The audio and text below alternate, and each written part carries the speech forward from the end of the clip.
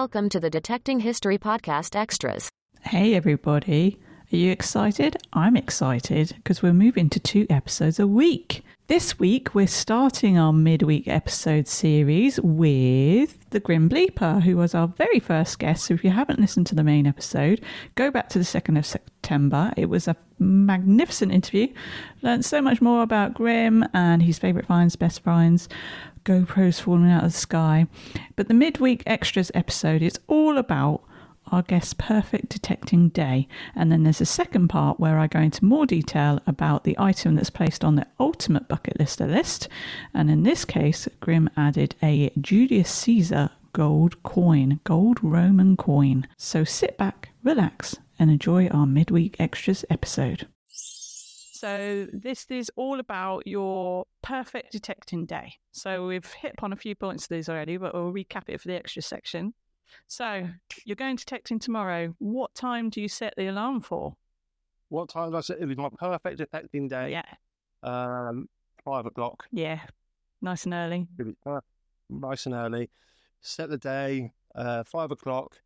Have all my machines charged up, and I always had to take a spare machine because there's nothing worse than driving miles and not having a machine. So I always take 2 in case one of them breaks. Always have a backup. Even that goes into pinpointed and spades and everything else. Yeah. There's nothing worse than driving, I don't know, an hour away to drive an hour back to drive an hour. Therefore, your day's half gone, especially that. So you might as well plan for the unforeseen future. Yeah. Brilliant. Okay. No, I don't ever take any drinks or snacks with me. I can go out for 6-7 hours. I can take water with me. I just go out digging. Really? Holly on the other hand, keep the shop. You steal my drinks, so you don't need to take you. I'm impressed with Holly's snacks. I think me and Holly would get on. With our snacks, we could feed the rest of the field. Yeah. You got to have substance. She could have walked around with a trolley today and it'll still be full.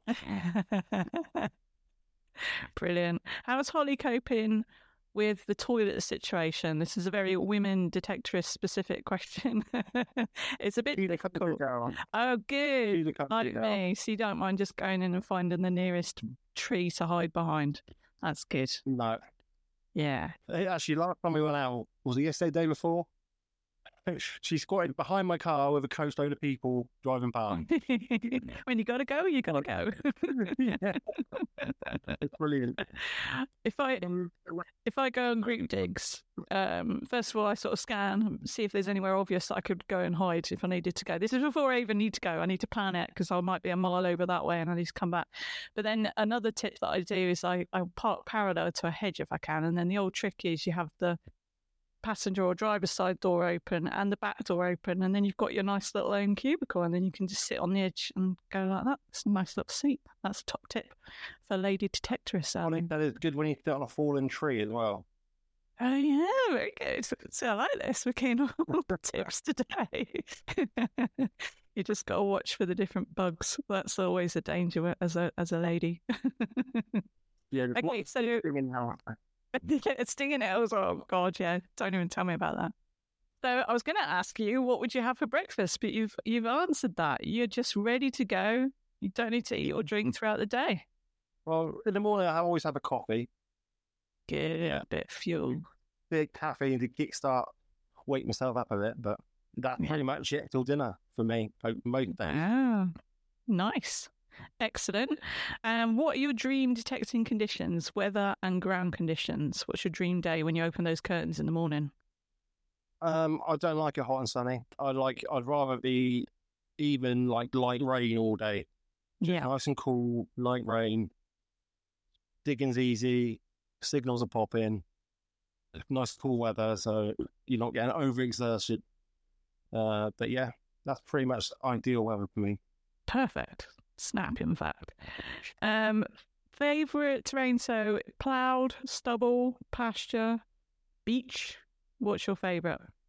Love a bit of pasture. Mm. I've had most of my good finds of pasture, but I say pasture, it's grasslands, but it has been ploughed in the past. It hasn't always been pasture, but I tend to, because the ground's settled solid, the signals seem to pop a little bit cleaner. Yeah, but yeah. And in terms of your plugs, are you a 3-sided plug person, or are you a big round plug that you take out entirely person? Sometimes I just do one side and leave it back, then plop it back down. Big burly lad that I am. But usually I don't do the full plug. That's too much time. At best, 3 sides. Yeah. Always Pop in nice and easy. Yeah. Always keep it grass connected. Exactly, yeah, so it doesn't kill off the grass. Do you prefer solo, with a buddy, or group digs? For myself. I like myself, my own company. Although I do drive myself mad sometimes. But yeah. Someone... I like myself because I can just push my limits, especially on I've got quite a few massive permissions. I can just go wandering off. I like to all going over there, that field. I'm not liking this. I'll just keep walking to find another field. Yeah. You know, where you find, when you're with someone, even my girlfriend, when I take her out, I always let the farmers know I'm on the field. Even I'm on my own, always let them know I'm on the field that day, or I've got someone with me, just in case you get phone calls or whatever. They're shooting that day or whatever, or they've got other plans in the field. Every morning before I even head that way, I send them a message or give them a phone call, and which farmer it is. But yeah, that's a top tip, and that's so important because the farmer's got a lot going on, especially this time of year. I do the same. I'll always text and say, "Hey, I'm going to go in this field and this field. If that's okay with you." They might have plans to put muck on it or something that day. You don't know. And then also the gamekeepers, they do. I know the gatekeeper; they know me, but he'll let them know because the last thing you want to do is wander in their line of sight when they're not expecting you. So yeah, I like that. Top tip. Okay, cool. Perfect duration of your dig. How long do you like to go in one of your sessions? it depends on myself and my back. It depends on a lot of factors. Ideally, 12-hour day, if not longer. But if we could. At the moment, with old age kicking in and other elements, it's about 4 to 6 hours maximum at the moment. It's just... That's all I can persevere myself. Yeah, same. I'm about a 3-hour girl. 3 hours, and then I could go longer, but I know I suffer, and then I won't be able to get in my 2 digs a week if I go too much longer. Yeah, exactly the same. And then, what's a happy haul for you? What are you content with? So, what's the minimum you sort of think that was an all right day? I'm content with 1 bit of silver or something old, whether it be an artifact or coin. Something over, say, 500 years old. If I have one item over 500 years old, easy identifiable, it makes my hunt. So, other than that, all these modern, I call them modern pre-decimal coins, I've dug so hundreds and thousands of them things up. They're hard to find, but I'm really mainly going for the older stuff. Yeah, absolutely. Yeah, to the side of me, I've got big old mayonnaise jars full of old coins, old crusty coins. You just find them 10 a penny, don't you? Yeah. The old 20p's plague me in this area. Wonderful. And then, so you finished up for your day. What's your home routine? Do you come home and collapse in a heap, or do you go cleaning up your finds? Oh no, I very rarely clean up even my best finds. It's all mud on them. I've learned not to clean your finds if you go into literally just a little bit of water, but I like mine to look authentic, straight out the mud where I found them. They just look better, I think. If they're too gleamy and shiny, even if it's genuine, it could look like a complete fake after you've got it in your display cabinet. I keep mine in a nice little wooden pot, like hammered coins and stuff. I just like the authenticness of having the soil on them, and very rarely aim my finds. But when I come in, I literally kick my boots off, usually sit on the sofa in my pants for a couple of hours while I'm unwinding. Cool off. And then we go and get food. Yes, and then you do fuel after that in celebration of a good day. Brilliant. Well, that's the end of the extra section. So thank you, Grim, so much. Where do people find you? Tell us about where you are all over the socials. Anything you want to promote? Just find me on YouTube, really. That's my main port of call. I do have a Facebook, the Grim Bleepers page. I don't really post an awful lot on there. I do have an Instagram, but again, I don't really post an awful lot. I don't even really post that much on TikTok either. I mainly just YouTube. Yeah. And that's my main aspect. But yeah. Fantastic. Well, brilliant. Thanks ever so much, Grim. You've been a lovely guest. And on to the next, as we say. Thank you very much for having me. Off we trot and all that bit. Off we trot.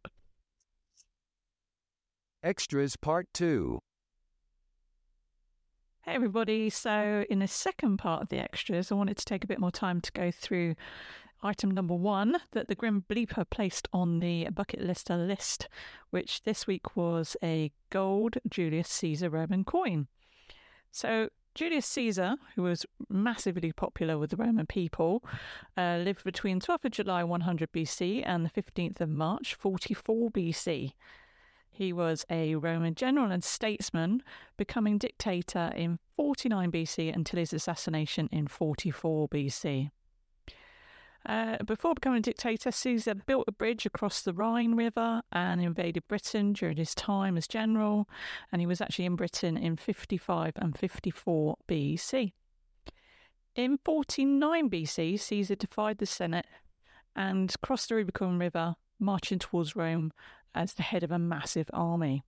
This began Caesar's civil war, which he won assuming control of the government in 45 BC, declaring himself dictator for life. Caesar implemented a lot of social and governmental reforms, which angered the elites who started to conspire against him. The people loved him, and he loved them too, eventually leaving them in his will, his gardens, his villa, leaving that all to the people of Rome. So on the 15th of March 44 BC, Caesar was assassinated by a group of rebellious senators led by Brutus and Cassius, who were actually related as they were brother-in-laws. Prior to Caesar, Roman coins typically depicted deities and historical figures, with only 2 exceptions for Sulla and General Titus, but those coins were only circulated outside of Italy. This approach of putting himself on the coins was an excellent propaganda move done by Julius Caesar to bolster his image. Gold coins were unusual in this time in Roman history. Silver denarius were the more common and reportedly were worth a day's wages for a soldier.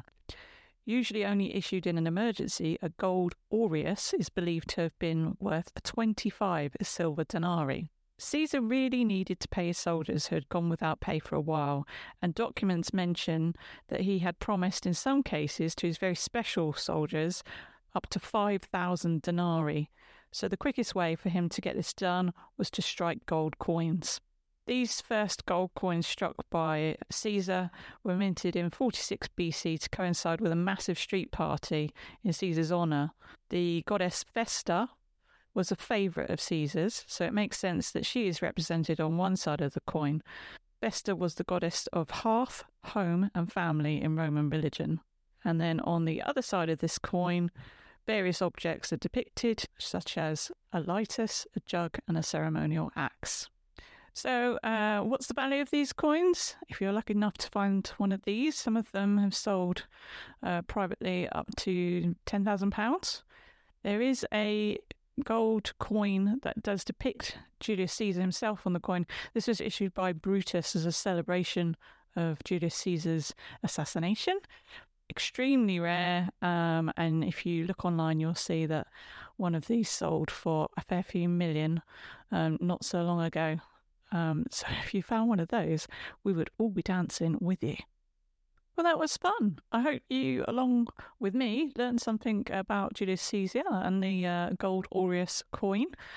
Thank you very much for listening to the extras. Thank you so much for being Patreon membership people. We very much appreciate all your support to help keep the podcast going, and watch out next week for more extras, and we'll be finding out what the second item on the bucket lister list is and some more information about that item. Thanks very much. Take care. Speak to you next week. Bye.